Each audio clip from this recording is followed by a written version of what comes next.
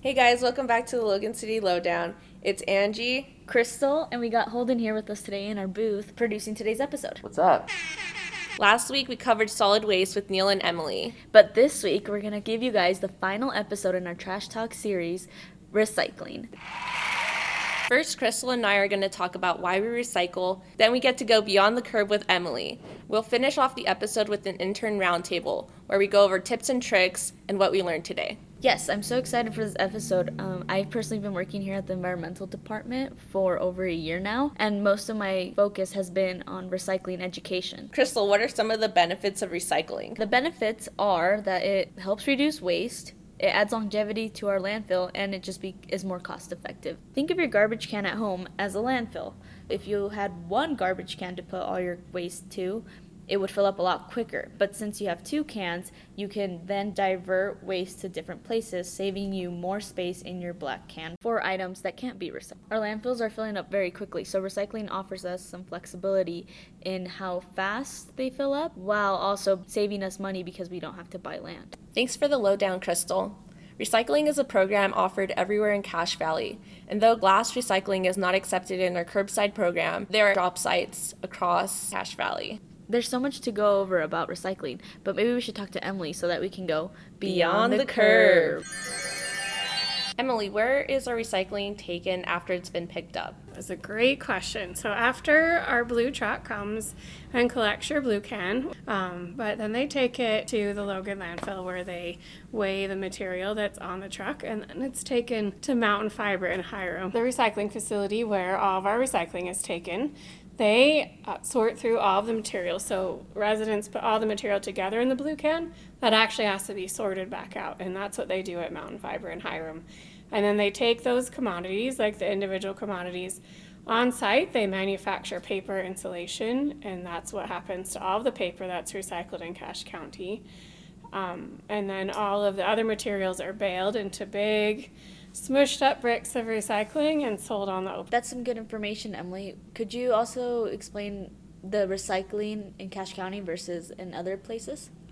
Yeah, so recycling can be really, hyper local, or it can be kind of similar nationwide, but I would say probably no two areas in the United States have similar recycling programs as far as in, how it's collected, what they accept, the commodities, where they go, and different things like that. So even our recycling in Cache County is different than in Salt Lake County. We're really fortunate that our recycling company that we work with, Mountain Fiber, uses all of the paper to make insulation on site, and so we've been really lucky to be able to retain their services for recycling. I was wondering why recycling is picked up every other week compared to solid waste that's picked up every week. That's a good question, and it's one that we get a lot from the public. I think initially we set it up for every other week because it was based on a voluntary pilot program, and that was adequate for most of the households to be able to have it picked up every other week. So when we expanded to the mandatory recycling program and it went countywide, we just kept it that way. And we've done surveys because we do get quite a few people asking, can you come every week for recycling? I use it so much. And so we go do some periodic studies, and most of the containers are filled, 3/4 to 80% of the way filled on the recycling day. So we do encourage residents who have overflowing recycling containers to maybe get a second can, and that's $3 a month, and that's something that's available. We also find that sometimes cans that are overflowing, they can do more with breaking down boxes and smushing containers to fit a little bit more in the can. So, just with a little few extra steps or just a few other dollars a month. You just said that people who find themselves with overflowing recycle bins typically have a lot of cardboard, or it could be minimized or consolidated by breaking down boxes. But what if people have too much cardboard? That's a great question. And because we used to have drop sites all over Cache County for cardboard, big bulky cardboard boxes, and we know that was a big benefit to the residents, and unfortunately we had to take those away because the cost of recycling has changed. And so where we were getting paid money for that cardboard, we were able to fund the free drop sites, but once that wasn't cost effective, there was no rate to pay for the cardboard drop sites, so we had to pull them. But we did maintain one at the transfer station located at the environmental campus where the landfill is in Logan. And so residents that have big, bulky cardboard boxes can either cut them down or they can just drive them down here and drop them off during our business hours of 8 to 5, Monday through Saturday. So hopefully residents will take advantage of that and not use commercial dumpsters around town. And that is just because those businesses pay for that service now. Just like we took away the drop sites, we did start charging businesses for recycling service. And so they pay for the service that they need. And if residents go put extra recycling and cardboard in them, then they have to pay for even more service. So we appreciate it if everyone would bring their big bulky boxes to our drop site at the transfer station. And it's free, right? Yeah, it's free to drop off any recycling at the transfer station, and we have more than just cardboard. We have mixed recycling, we have scrap metal, we have we have a paint and reuse shed and hazardous waste here.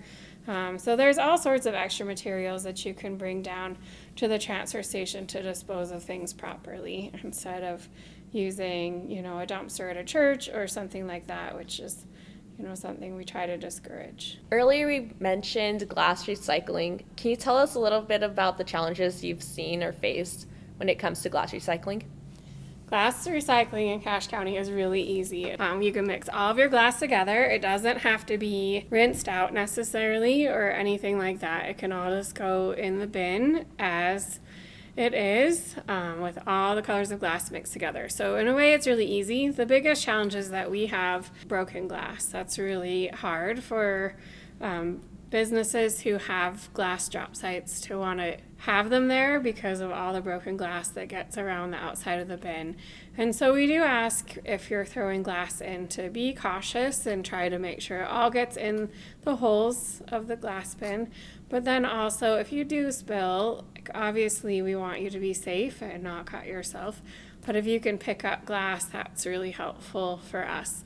And the other challenge is overflowing bins. And so we would encourage you that if you go to a glass bin and it's overflowing, don't leave your boxes on the floor right there. Go to a different drop site. None of them are that far away from each other, and you can find one that should work for you. We also have another glass recycling at our transfer station, and so if that one's full, we can actually direct you to where we put all of the glass. So before we transfer it to Salt Lake City. So there are a lot of options for residents, but we do rely on everyone to take responsibility for what they're putting in the bins.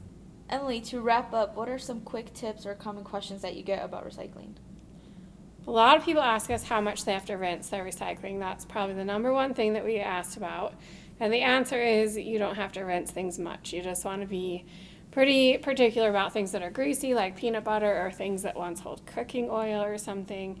But other than that, you just give it a quick rinse or make sure it's empty and you're good to go. The next most asked question is what to do with lids on plastic containers, and that's best to take them off. And then the third most question we get asked about is shredded paper. And while paper is recyclable, the shredded paper just kind of makes a big mess of the recycling facility. So they ask that you don't put that in there at all. And other tips are that we don't really want fast food packaging or anything that could have a lot of food residue, or pizza boxes in the recycling, with the exception of if you went to get takeout and the paper bag that your takeout food came in wasn't greasy. That's probably your only to-go packaging that can be recycled. Make sure you put everything loose into the container. Our number one source of contamination is plastic bags, plastic packaging, or food packaging, things like that. So if that can stay out of the recycling, that's great. And then the final thing that I get asked a lot is if recycling makes money or pays for itself. And that is something that, we just don't really think about being that way. It's all waste management. So, we're handling your waste, whether it goes to the landfill, recycling, green waste facility, and everything has costs associated with it. And recycling is a less cost than landfilling it still currently. And so And then plus, we don't have to manage it for 50 years into the future. Like when we take it to the recycling plant, it gets recycled. It's out of our hands at that point. So there is, benefits to recycling that go beyond just turning something old into something. Thank you, Emily, for all your information. We will be moving on to the intern roundtable. And we're back. One of our goals this summer as interns is focusing on recycling and education of the public. When the recycling program first started, many of the cans had stickers on the bottom of the lid showing what can be recycled. Those stickers are now outdated, but you can pick up a new sticker at your local city office. There's just so much information to work with this episode.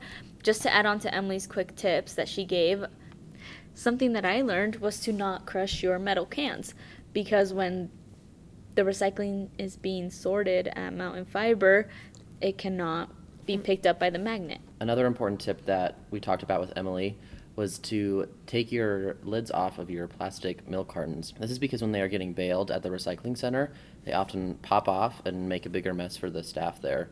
Another tip I learned was to be sure to always close your can when it rains or snows, because water will contaminate your load. You know what I always say, wet recycling is contaminated recycling. If you have any more questions or want a more detailed list of what is accepted in recycling in Cache Valley, head to loganutah.org or check the show notes. So that's a wrap for our Trash Talk series. We are sad to see it end, and we have much more content for you guys later on throughout the summer, so please stay tuned. Join us next week as we explore other departments within Logan City.